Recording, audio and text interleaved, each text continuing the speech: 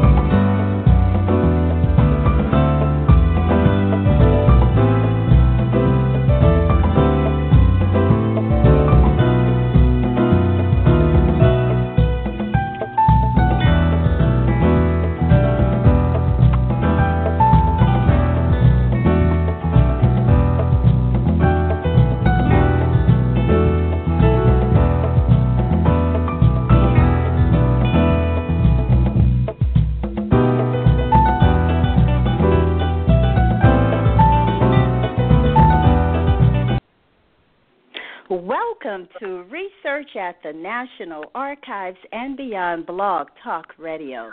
This is your host, Bernice Alexander Bennett, and I'm with co-host Patricia Glover Howard. Hi, Patricia. Good evening, Bernice. Good evening, Chatters. Good evening. So Patricia will monitor the chat room and summarize your comments. So I'm so glad that she's in the chat room with us tonight. And a special welcome to the callers and chatters to Research at the National Archives and Beyond. This show will provide individuals interested in genealogy and history an opportunity to listen, learn, and take action. If you have logged in as a guest and you wish to participate in the chat, please sign in through your Facebook account or Blog Talk Radio. Well, tonight's show is about the greatest genealogical moments with my special guest, Scott Fisher. Scott is a Connecticut native, has been in radio since his youth, and he has spent 3 decades of spare time as a passionate roots salute. Oh, I love that. A longtime morning radio show host in major U.S. urban markets, he is the author of New York City Methodist Marriages from 1785 to 1893. He has also been published in the New York Genealogical and Biographical Society Journal and Catholic Ancestor, Journal of the Catholic Family History Society of England. His 10 books, can you imagine 10 books, everybody? His 10 books on families of both his and his wife's ancestors, written over 25 years, fill the better part of a shelf in the Fisher Family Room Library. So let me give a warm welcome to Scott Fisher to Research at the National Archives and Beyond. Welcome, Scott. Hey, Bernice. Hello, Patricia. It is just an honor to be on the show with you today. Well, it's an honor to have you, and we're going to have some fun tonight, right? Oh, absolutely. What isn't fun about family history? You know, from the absolute jewels, the people you could admire and say, I want to model my life after that person, or the other ones who are the absolute scoundrels that just make your jaw drop and sometimes you even have to laugh. You're right about that, most definitely. So the topic is the greatest genealogical moments. But before we get into your greatest moments, let's begin with your beginning. So what motivated you to get involved in genealogical research? Well, I kind of had a rough time growing up because I grew up in Connecticut. And by the time I was 21, I had lost all 4 of my grandparents. I'd lost 2 uncles. I lost a brother. And when I turned 17, my senior year in high school, I lost my dad. And by the time I got married, about 8 or 9 years later, and I started having family of my own, it was like, wait a minute, who were those people who were in my life? I wanted to know more about them. And so I start to ask my mom and my aunts and my uncles and everything that I could gather about them. And pretty soon I was on my way, and it was exciting to me. It was really fulfilling to get that taproot into the family line, and I could start telling my own kids about their ancestors and things that they didn't know about them. Oh, yes, and, it's unfortunately you experience all of those losses. But if that's what motivated you to start really trying to figure out who they were, I think that's a good beginning then.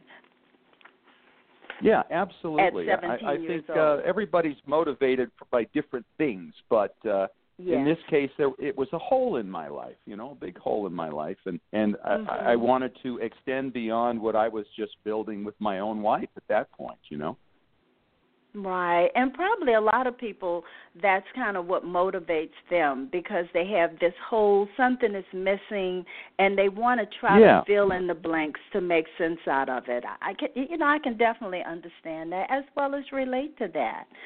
So let's talk about some of those moments in your life, those great genealogical moments. And by the way, chatters, we're going to be asking you to do the same thing. We want you to share your dialogue and kind of what's happening with you with your genealogy. So, Scott, let's start with you. All right. I'll start with kind of an old-fashioned type of effort to locate people, because, there are not a lot of folks right now who are into this who did it before the Internet. But I know you did, Bernice, and I certainly did. And it took a lot of effort in those days, because you would have to try to track down descendants using microfilm and anybody remember directory assistance? You'd have to call 411 and somebody would get on the line and you say, look, I'm trying to find so-and-so in this particular city, and then they would give you the phone number and you'd call them up and you'd get somebody. So I went on this amazing journey at one point. When I started my research in 1981, I got back fairly quickly to a second great-grandfather, and then I was stuck there for 8 years, and I came to the conclusion that I had looked under every rock that could possibly be, because, Bernice, there can't be any others that I'm not seeing, right? And finally I reached the decision. I thought, okay, this guy, he was the immigrant. We're going to have to find – I just wanted to know what happened to the rest of the family, the other descendants. What he had this dream of coming to this country. He did his thing, and what did these other people do? So I started to pull down the descendants of each of his children one by one. I'd go to census records, and then I'd try to find obituaries. And eventually I got stuck on one particular line. I kind of figured that there might be somebody somewhere out there who had been a World War II vet. I wanted to try to find him. I called my United States Senator's office and said, when you guys go to try to find somebody to give them like a medal from World War II, and you hadn't been able, how do you find those people? Oh, well, we have our ways and blah, blah, blah. So I told this guy what I was trying to do, that I was trying to get in touch with this person and tie in some family history. And he said, well, I'm not supposed to do this. But he went to town and found this guy living in California. And we had a great conversation, and he had a couple of great photographs and the like. And he said, oh, by the way, did you know that Cousin Helen's still living? And this was one of the names on my downward chart here. And this woman would have been in her 90s, and I was shocked to hear that. And he sent me in her direction. And a couple of months later, I met her in Minnesota, and her son, who she took care of. He had a chronic back issue. He'd been a high school track coach, and a couple of grandchildren. And so I went and visited them, and they pulled out a copy of the family Bible record that they'd received in the 1950s, the 19th century Fisher photo album that had pictures of all the siblings except for my great-grandfather, and a framed portrait of my second great-grandfather, the immigrant, from about the time he passed away in 1875, which they gave to me. So I came back on the plane with this old-timey portrait and this old photo album from the 19th century. They even wanted to help me fund a macro lens so I could take pictures and make copies of these to share with other descendants, because back then, of course, there was no way to share them online.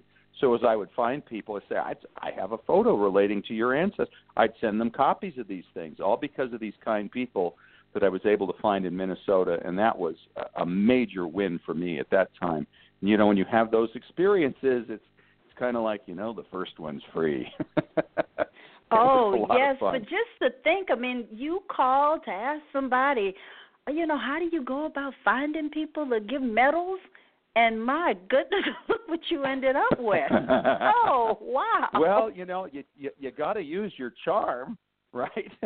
And the person seemed interested in what he says. Well, I know what you're doing. I know you're doing a good thing here. So, you know, this United States Senator's office. Yeah, he passed the phone number on to me, and off we went. And I will tell you the finish to that story is that gentleman I got to meet, the first one in California who sent me on to the Minnesota people. I got to meet him in 1991. He shared a few photographs with me, which were incredible. And then we stayed in touch over the years, and he called himself a friendly curmudgeon, which was about right.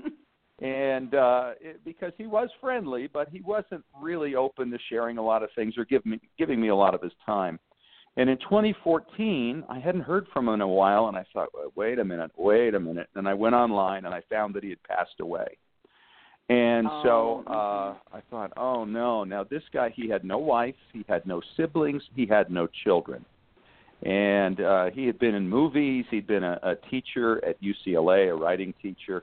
And I thought, oh, no, what happened to all the things he kept that he never showed me? What did I not see?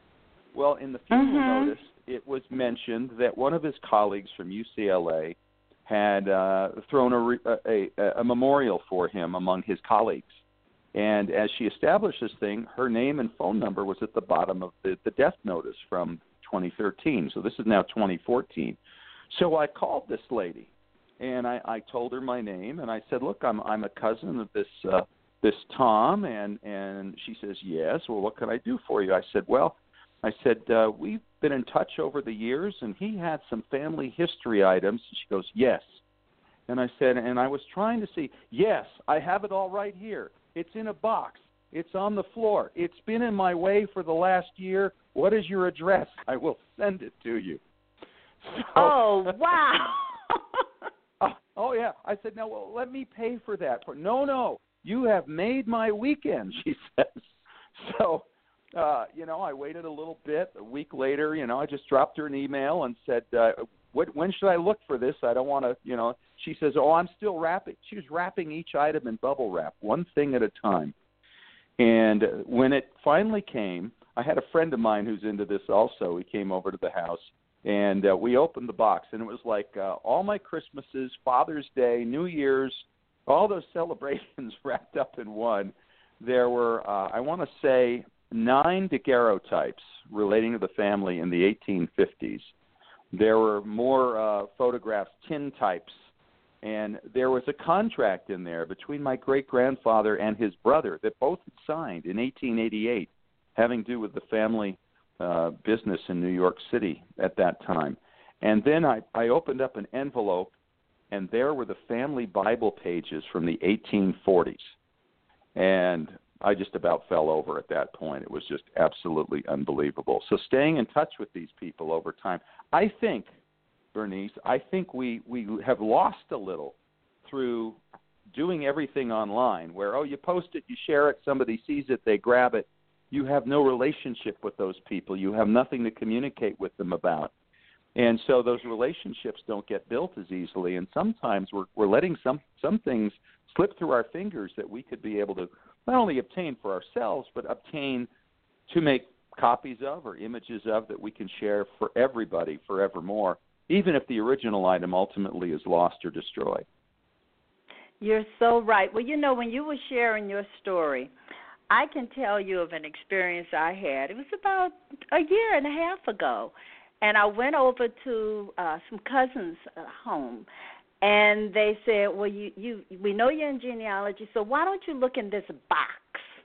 And, look in this box. This box belonged to our aunt. I looked in the box, and there was a picture of my father when he was in the service. And I said, that's my father. They said they didn't know who he was. They just knew it was a picture in the box. I mean, so those things happen. Yeah. But you're right. You have to make those personal contacts with people, and right. sometimes I mean we're losing it. We're losing it. But if we start, sometimes we have to start by way of the internet. But if we can take it from the internet and actually meet the people. Yes. It does make a difference. Well, you know what? I see a comment coming from the chat room, and this is from Susan Ann Blakely. And she's saying one of my greatest genealogical moments was when I came across an article in the mid-1970s on my father's ancestors, slavery descendants to have first reunion.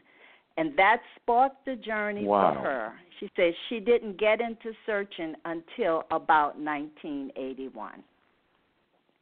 Isn't that fantastic? And that's isn't true. That fantastic? Yes, and I do think we can get back to third, fourth, fifth grades and have reunions of large numbers of people and celebrate the last 150 years. It's fantastic. Yes. It is fantastic.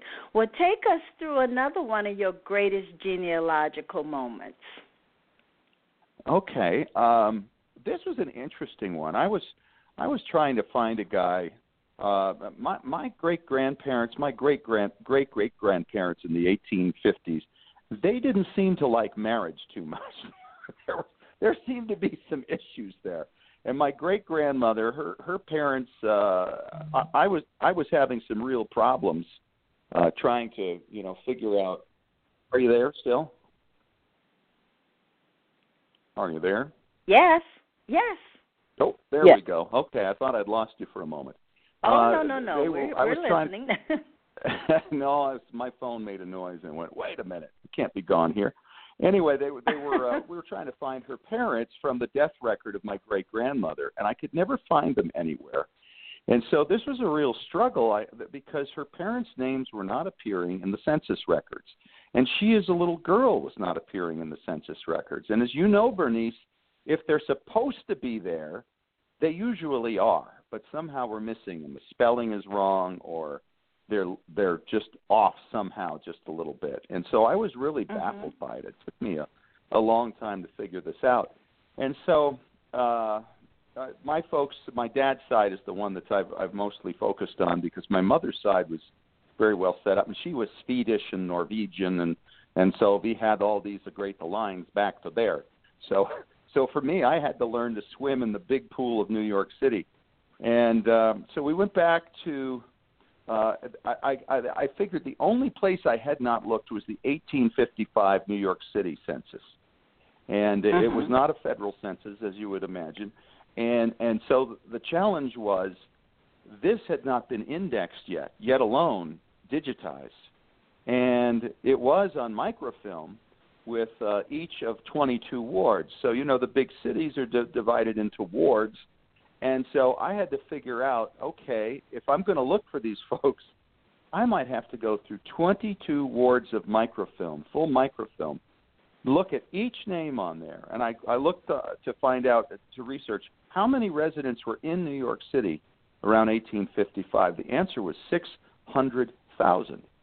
I'm going to have to find a household with three people in it out of 600,000 residents. And I was a little intimidated, but I was so frustrated by the fact that I couldn't get any further than this great-grandmother who passed away in 1899, and that I figured, okay, I'm going to have to make that plunge. And I'm sure many of your listeners from that same era have had to do the same thing, dig into records that just aren't readily available. And so, I sought a little inspiration on this. I said, Lord, I need a little help. And so I was looking through these 22 wards. I mean, just the list of, okay, where do I start? Do I start with number 1 and go straight through numerically to 22? Or am I going to grab them randomly, or what am I going to do? But I really felt like, all right, a number came into my head, the 11th. Great, I'll go to the 11th ward. I'll plug that in and we'll start there. And this is going to probably take months. And if I don't find them at all, it will have been 3 months for absolutely nothing.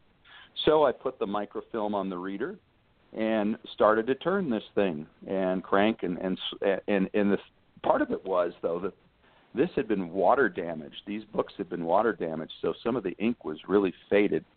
And so I had to watch very carefully. And as you know, Bernice, you can't let your mind wander when you're going through long lists. You have to stay focused. Long time. Mm-hmm. Mm-hmm. Because you're going to miss it otherwise. So I'm going through 20 minutes.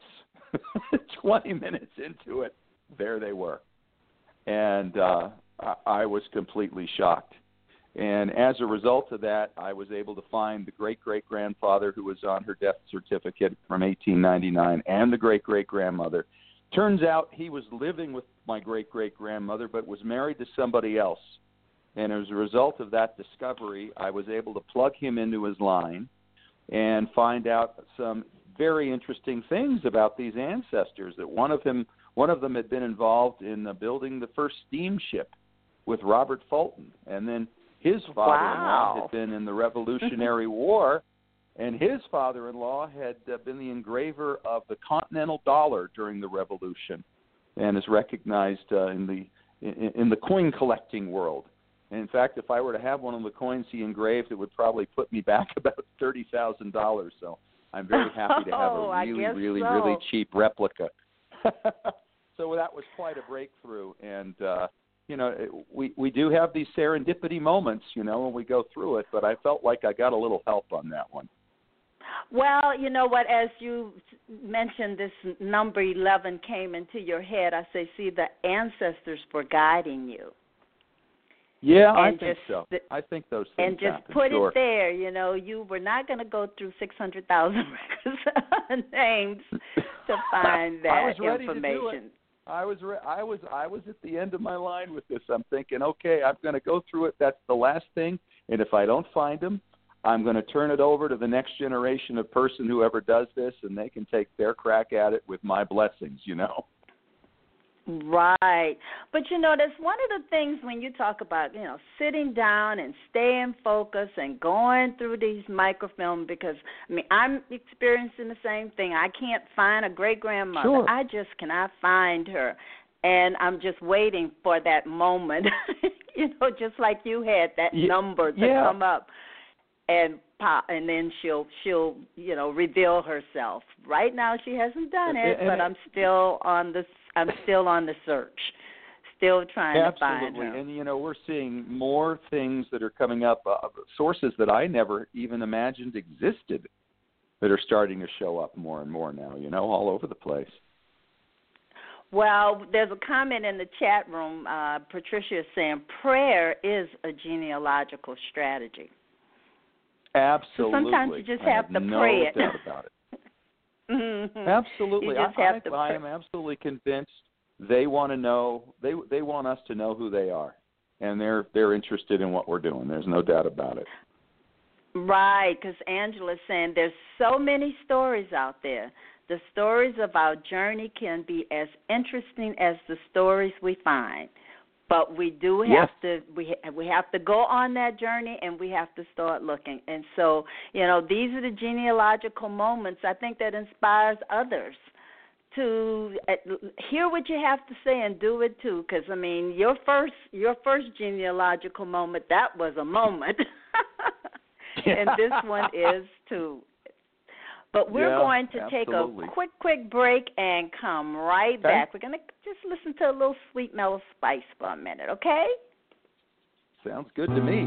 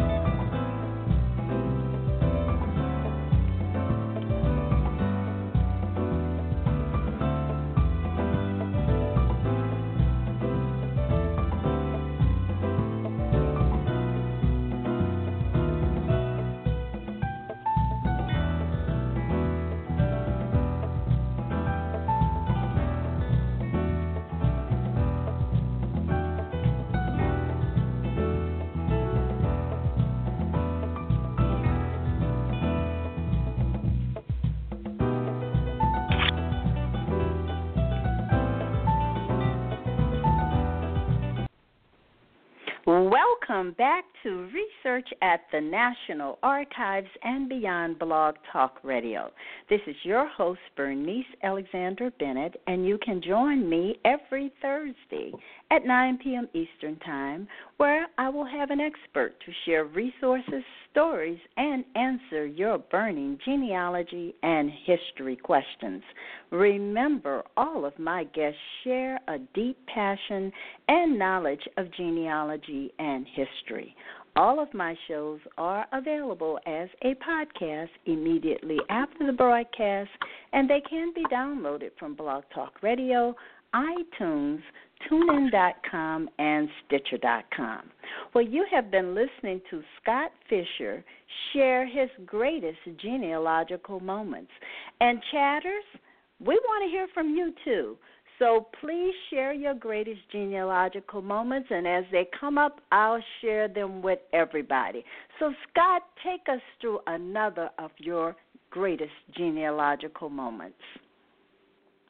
Isn't this like sharing your favorite children? Yes, it is. It is. Every one of them, you go, how could this one top that one, or how could this one? I had a big problem. I was telling you about some of my ancestors who had this aversion to marriage, and one of them was a great-grandfather who he had been married early, adopted a daughter, and then he took up with my great-grandmother. Couldn't marry her because it was unfortunate. She was already married to somebody else, but they lived as man and wife. And then he had a thing with another young gal for many years and had a child with her. And then he died, and it turned into a big battle for his will, and it was at least I got all my questions answered in the New York City newspaper headlines. That was kind of fun, but because of all of this scandal surrounding him, I could never find a photograph of him anywhere. Nobody among all the descendants had a picture of this great-grandfather, and it was kind of a hole in my line because I did have one of his father. And so I really desperately wanted to do this. And for over 29 years, I had looked. Well, as my research continued and digitized newspapers came online, I learned something new about him that I hadn't known before, and that is that he had been a New York City veteran fireman. That in the 1850s, he was a volunteer, one of those guys who literally would pull the firefighting apparatus to wherever it had to go and often fight the other fire companies. And so in the 1880s, these guys put together kind of a club of veteran firefighters, and they had a clubhouse in New York City with all this memorabilia from their glory days. And they would take trips together, usually within the New England corridor there, and be hosted by other firefighters from those towns. So one day they decided they were going to think a little bigger, and they decided that they were going to take a trip from New York to San Francisco and back in September of 1887 by train. And this is really ambitious, because the continent had only opened up about 20 years before that, and they wanted to see the rest of the country. And these guys mostly were older. They were in anywhere from their 50s to their 70s. And as I learned about this, I thought, well, this will be fun through these digitized newspapers, to kind of take the journey with them and see what they experienced in each of these towns. And so I started a collection of all the articles I could find about each of these different cities that they had visited. And they stopped in Chicago and Kansas City and Omaha, Nebraska. And then I learned they actually had stopped in Salt Lake City, where I currently live. And I thought, well, look at this. They marched right down through downtown Salt Lake City, and here's my dad's grandfather marching right past the tailor shop of my mother's great-grandfather, who was from Norway. You talk about a very odd moment in time when that took place. So as I was researching the stories about this trip, I found an article that said Mr. A.J. Fisher of New York City, one of the recent veteran firemen who visited us in Salt Lake City, sent a full-body photograph of himself to Mr. Jacob Alt, who had been a saloon keeper. And since my Andrew, I knew he died of cirrhosis of the liver, so that tells you a little something about him. And so he had been well entertained by this guy who had been a former New York fireman himself who had moved west. So as it turned out, I thought, well, he sent a picture of himself here. So I started to see if I could track down descendants of this saloon keeper. And it turns out it was a guy I knew 30 years ago. He had a lot of this guy's stuff. He did not have that photograph, unfortunately. But I kept looking, and somebody said, well, up on the hill east of Salt Lake City is a park that commemorates the Mormon pioneers coming in 1847, and they recreated old Salt Lake City. And one of the buildings there, they'd have, for instance, for the butcher shop, and they would have the blacksmith shop, and so people could kind of see what the Old West was like. One of the buildings they recreated was the old Fireman's Hall from Salt Lake City. Well, apparently the New York firemen, when they would come through these towns, would later send a full photograph of the group to these different towns and the firefighters who had hosted them. So on this wall inside this recreated Fireman's Hall, I found an 1887 group photo of the New York veteran firemen who came through, and at the very bottom of it was a large piece of cardstock, and on the stock were numbers, and after each number was a name. And when I looked up on it, I saw there was a little tiny number written in white on the shoulder of each individual of the 104 firemen who were on that trip. So I found a picture of my New York City great-grandfather hanging on a windswept hillside in Salt Lake City, Utah, where I live. Is that strange? Wow. But it gets better, because there had been another group shot of the same group. They had gone to Grover Cleveland's inauguration in 1885. So they'd made another group of this, and there was an antique store in Massachusetts that was selling an original of this on behalf of some client on consignment. And it was not marked with any identity of who anybody was. And I had found these people previously, and they said, well, we'll see if we could get permission from the owner to open up the back and see if there was a key, but they hadn't gotten around to it. Well, when I was able to get this photograph identified of my great-grandfather, I contacted them again and said, hey, no permission necessary. I'm emailing you a copy of this photo that I just found. See if you can find him on that picture. And if you'd be so kind, have your photographer who puts together, your listings for online sales, see if he would take a nice close-up of that for me. And sure enough, they found him in the middle of that picture as well. So now I had two of him. And then a couple of years later, now that was in 2011, and then in 2013, I met a descendant of the little girl that my great-grandfather had from his young lover. We visited him in Connecticut, and nicest guy in the world, and we really hit it off, and to this day we have a great relationship. I'll go back east, and he'll take me out on his boats in Long Island Sound periodically, so it's a lot of fun. But he was pulling out some things when we were visiting there. Once again, here's people who have things in their own homes. Nothing's online. This is where the real gold is if you can track down the other descendants. But this guy had a pocket watch that my somewhat well-off great-grandfather had given to his young lover. It had her name engraved on it, and this cousin of mine had never been able to open the watch, but my wife had really good nails. She pried it open, and wouldn't you know, on the face of the watch that my great-grandfather had given to this gal was a little face. And as we looked at the face and blew it up with a picture just to see, because it was very tiny, it was a third photo of Andrew Jackson Fisher, my great-grandfather. So because of the first one on the hillside, I now have three pictures of him, and there's not one that still exists from within the family today. Oh, my goodness. What a moment. Moment. Takes your breath away, doesn't it? Yes, oh my goodness. Well, we have some moments being shared in the chat room, and I received one from Kanika Marshall. And Kanika said her greatest moment happened in January 2017, so of course it's recent.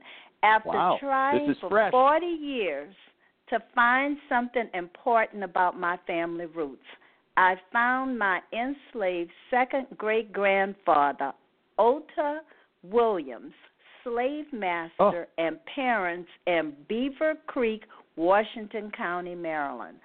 Both finds were not what I had expected at all, thus making the find that much more sweet for my book. I am writing about Otha's life, and this came from Kanika Marshall. So, I mean, congratulations, Kanika, that you were able to do that. Wow. And we have another one. Right. This is...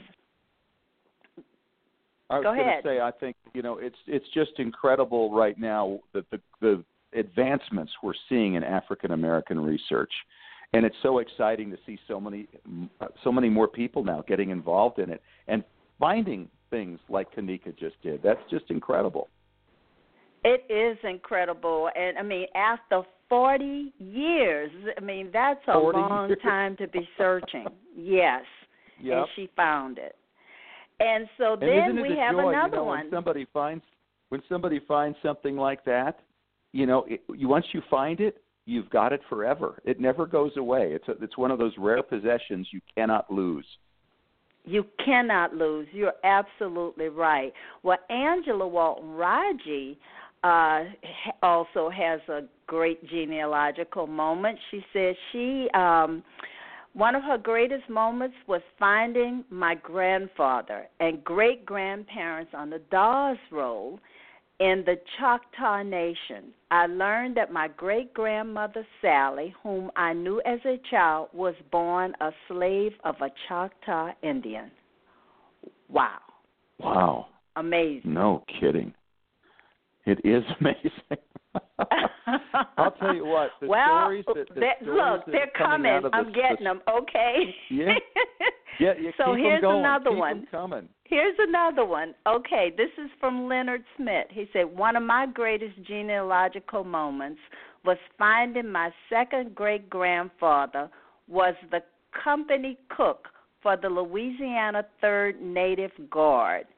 He purchased 40 acres with 3 others in 1870, donated the land to have a school built in 1878, and was elected to the police jury in 1878.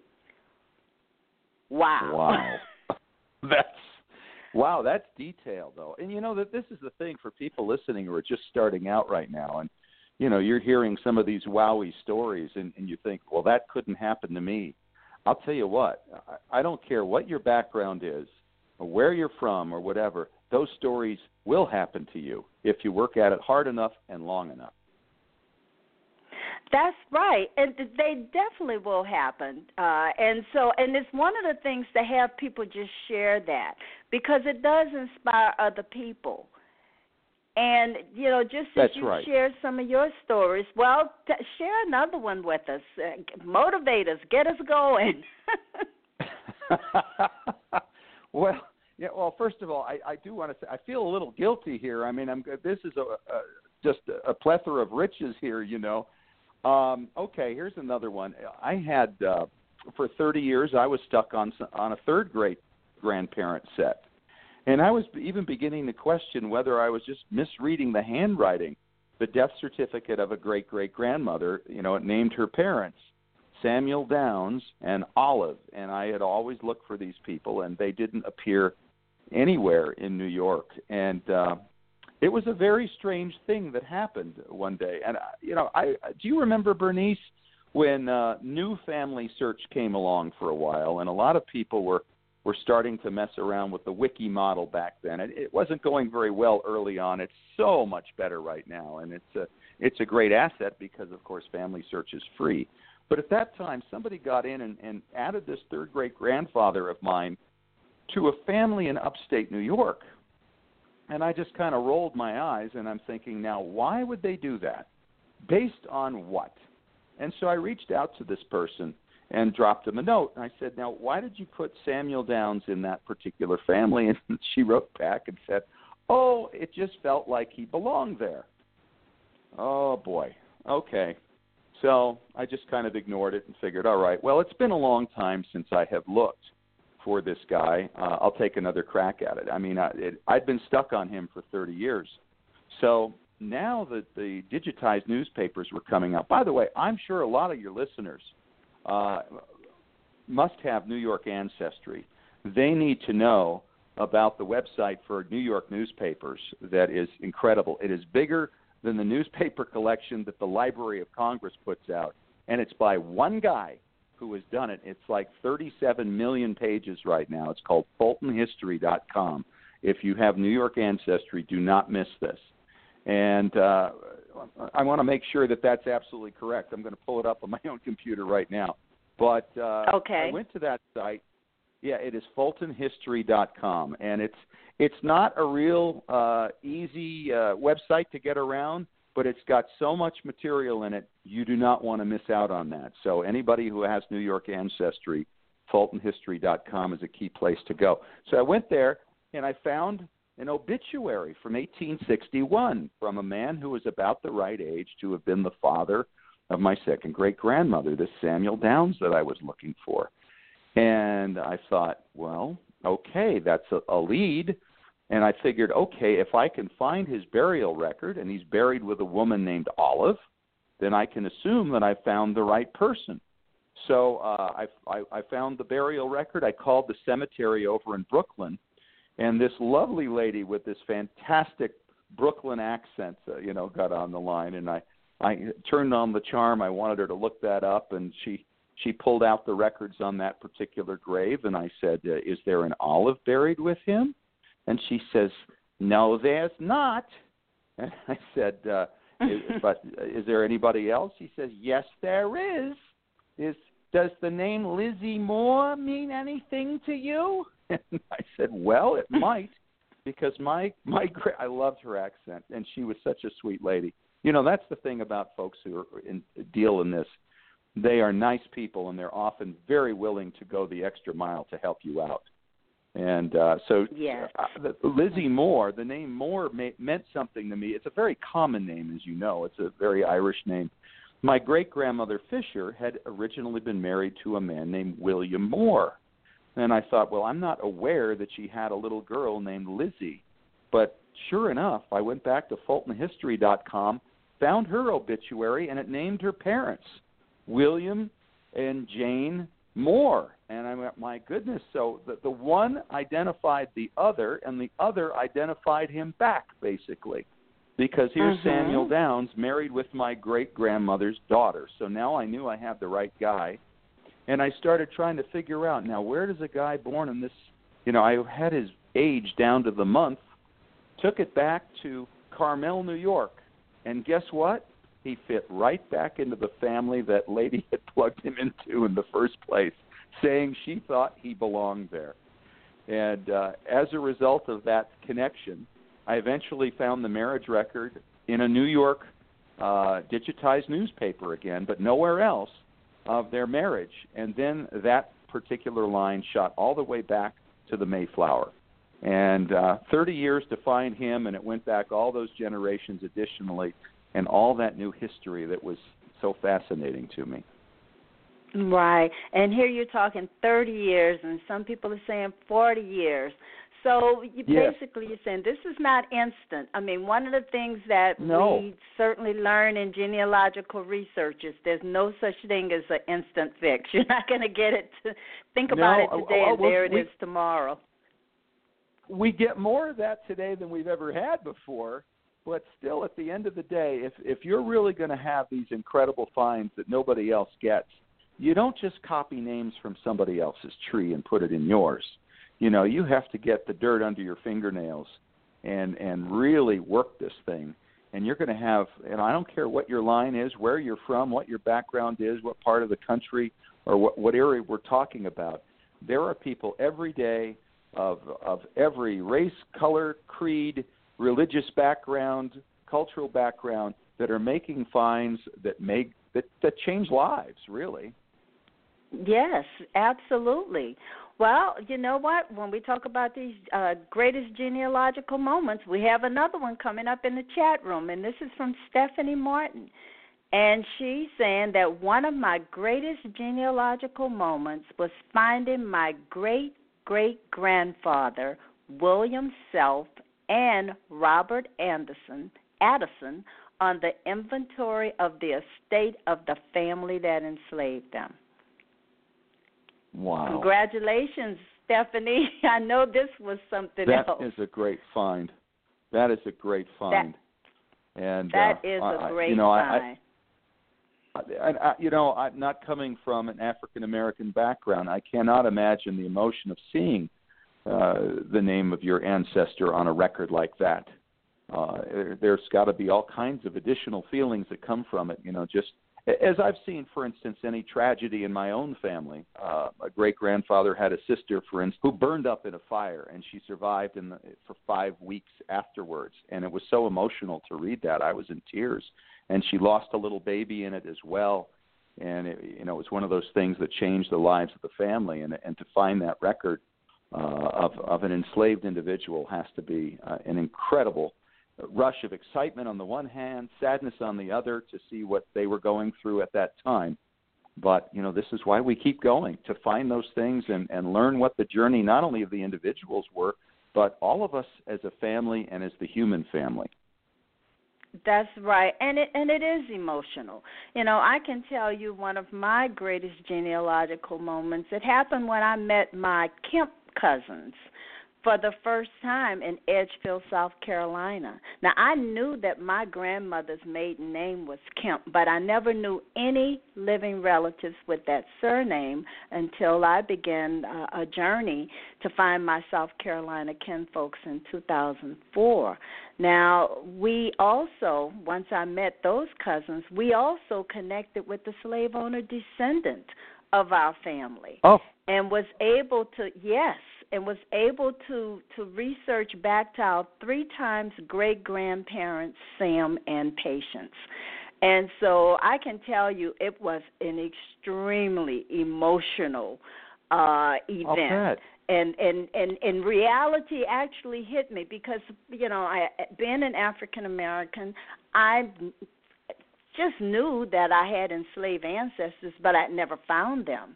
But when you find them, I mean, that's your reality, and you go through all kinds of emotional reactions by finding them on an inventory listed with the furniture and what have you. It is very emotional. It's hard to get your brain around that in this day and age. It's like, really? And yet it's still happening in places around the world to this day. It's unbelievable.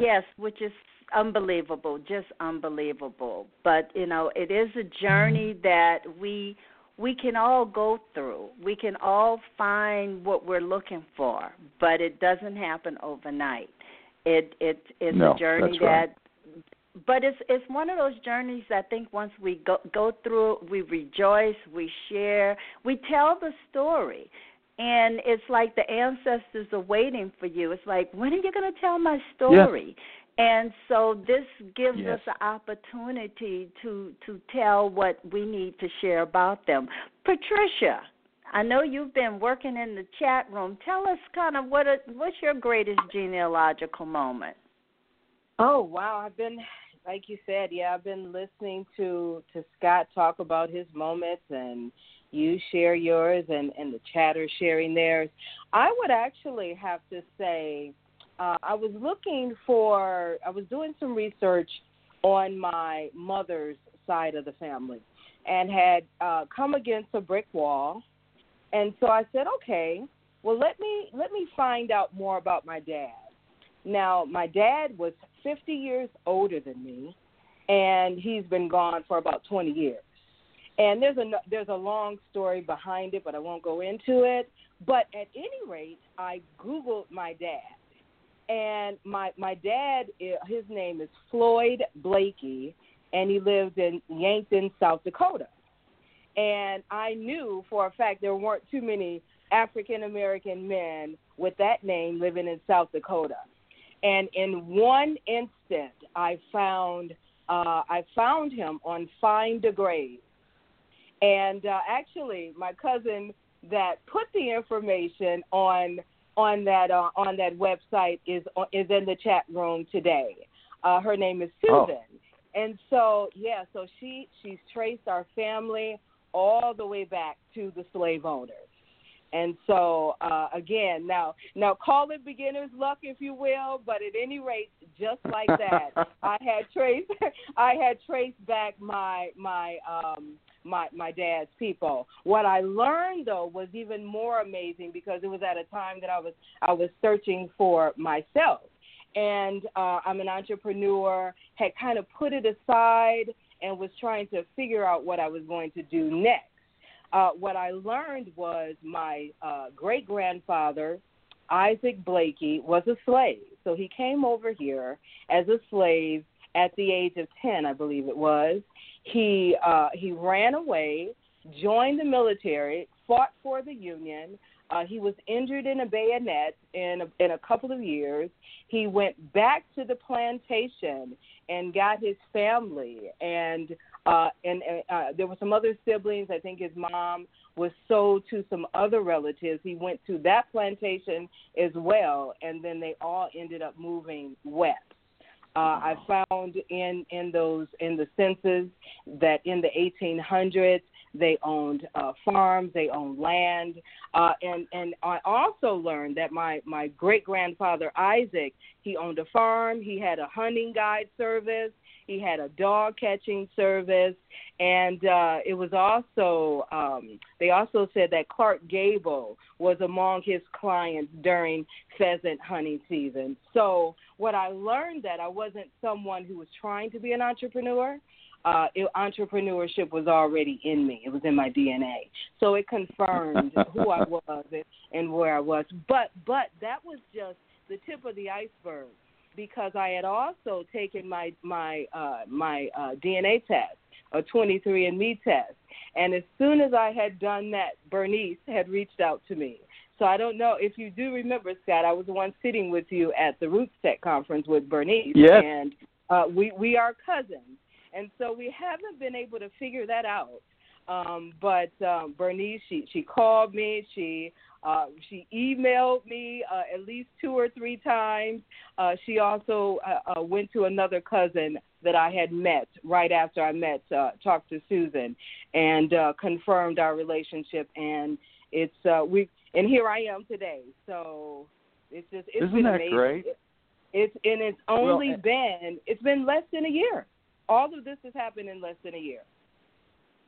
Well, and that's right. Sure. And, you say you call it beginner's luck. I think when you don't get any luck if you don't get started and go from there. Well, that's true. You really don't. You right. have to start somewhere. And the other thing is, I think at the end of the day, this is the answer to everybody coming back together. The divisions that we're facing in our country right now. When we volunteer and we're all working on each other's families to find material that we can all post online and share, and we're learning about one another and learning about each other's ancestors and learning about our families and finding how much we all have in common, I think it's really a big part of the answer, ultimately. I agree. That's right. Yeah. It really is. You just said it. I see Linda Bug Sims just put in her greatest genealogical moment, and she said her greatest find was finding her second and third great-grandparents. The second great-grandmother and her parents were listed in the inventory of the slave owner, and she has their picture. Wow. Wow, Linda. They must have lived a good long life. Oh. Wow. I'm just really happy that the chatters are sharing, and Scott, you have shared with us your greatest genealogical moments. Do you have another moment before we close out tonight? Oh, I think we can. You do it long enough, you start to collect your own top 10 list, and then you try to figure out, how do I put these in order? But I had been working my great-great-grandfather's line for about 8 years. I'd mentioned that, where I kind of got stuck and decided to track down the descendants to see what had happened to the other family members. And that's where it led to the man in California and the batch in Minnesota, and then ultimately the Bible records coming in. Well, another branch showed up as a result of that effort, and it was a second cousin of my dad's. And he had joined an organization in New York called the Society of Colonial Wars, among other organizations. And so the applications for this group, they were all microfilmed. And they were at the Family History Library in Salt Lake City, Utah. So I went through this guy's application, and the application exposed his sources, because you really have to prove your lines to join these societies. And it exposed the existence, first of all, the family Bible records that I own now. He mentioned them in this 1922 application. But he also mentioned 31 old papers from the family that dated to the early 19th century that he had as assets. And he quoted many of them directly, and he had them notarized. So I knew that they were word for word what was on these papers. And as a result of it, it revealed the hometown in Germany of my third great-grandfather. And it said, I was born in Sobernheim, Germany on this date, and in 1768. And so I went and got the German microfilm out of there, and it I don't know if you've ever looked at that stuff, Bernice, but it's like looking at kindergarten scrawl. It's impossible to read. It's, very strange, the old German. And so I took it up to the counter in the library. And this is the thing at the Family History Library in Salt Lake City. People are enormously helpful, a lot of volunteers. And there was a little old German lady there named Gertrude. And I told her I was looking for a man named Frederick Anspach. And I said it was probably Friedrich Anspach when it was in Germany. And she popped that up on the microfilm reel and started turning it, looking down her nose through these little thick glasses. And he goes, oh, yeah, it is Johann Friedrich Anspach, geboren, that means born. And she gave the date, and she gave the parents and the occupation of the parents. And the next thing we knew, we were just flying back in Germany. And it was unbelievable. Went back many, many generations, and it continues to grow to this very day. But that was back around 1990 as well. So I started having all these miraculous finds back at that time. So obviously when the digitized stuff started coming out, I was running into a lot of things that I used to really have to dig to find. But still, I would never trade in those experiences for anything, to have them just handed to me. Because I think the people who go out and really find the stuff, we're the real beneficiaries of it, because we get the experience, like all the things that your listeners are talking about, and you and Patricia as well. These are the things that really make it. And the rest of our descendants, they'll get the gift of it, but will they appreciate it as much as we do for all it took to find it? I'm not so sure.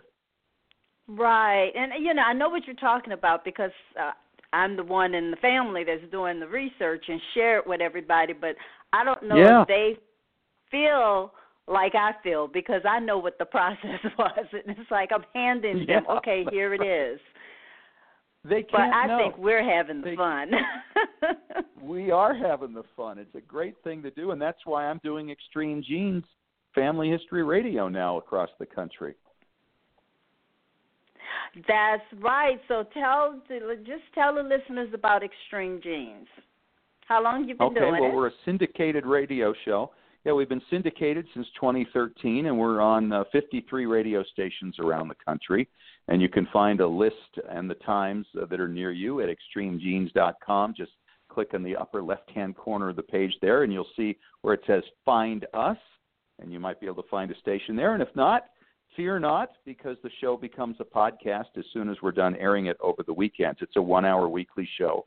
And the podcast, very similar to yours, can be heard on iHeartRadio, iTunes, TuneIn Radio, and extremegenes.com, and we release a new episode every Monday. Okay, everyone. So remember to listen to Extreme Genes. Well, we are at the end of the show. Do you have any parting words you would like to share with everyone? Absolutely, and that is never give up. There's always another source out there that you don't know about. And when you start having experiences like we've been hearing about today from so many people, you'll never quit. And it's a benefit to your children, and we also know the benefits to people who the children who know what their roots are and know the family stories. They actually thrive better in life, their ability to solve problems, because they know what their ancestors' problems were and how they got through those things. They even learn from the mistakes of their ancestors, and they have better lives. And it's actually been shown in research. So it's a great thing to do, and it's proven for your family. Enjoy the journey. Absolutely enjoy the journey. That's right. And tell the story. Tell That's the story. right. The just stories as are as important many as of the the names. chatters were doing tonight. Share that story. Share those moments. Inspire others. And so I just want to thank you so much for joining us tonight. And listen, everyone, your ancestors left footprints. Therefore, you should follow the clues that are presented to you through oral history, family records, and research at the National Archives and beyond. You can continue this discussion on the Research at the National Archives and Beyond Facebook page, and also remember to listen to the African Roots podcast with Angela Walton Raji on Friday.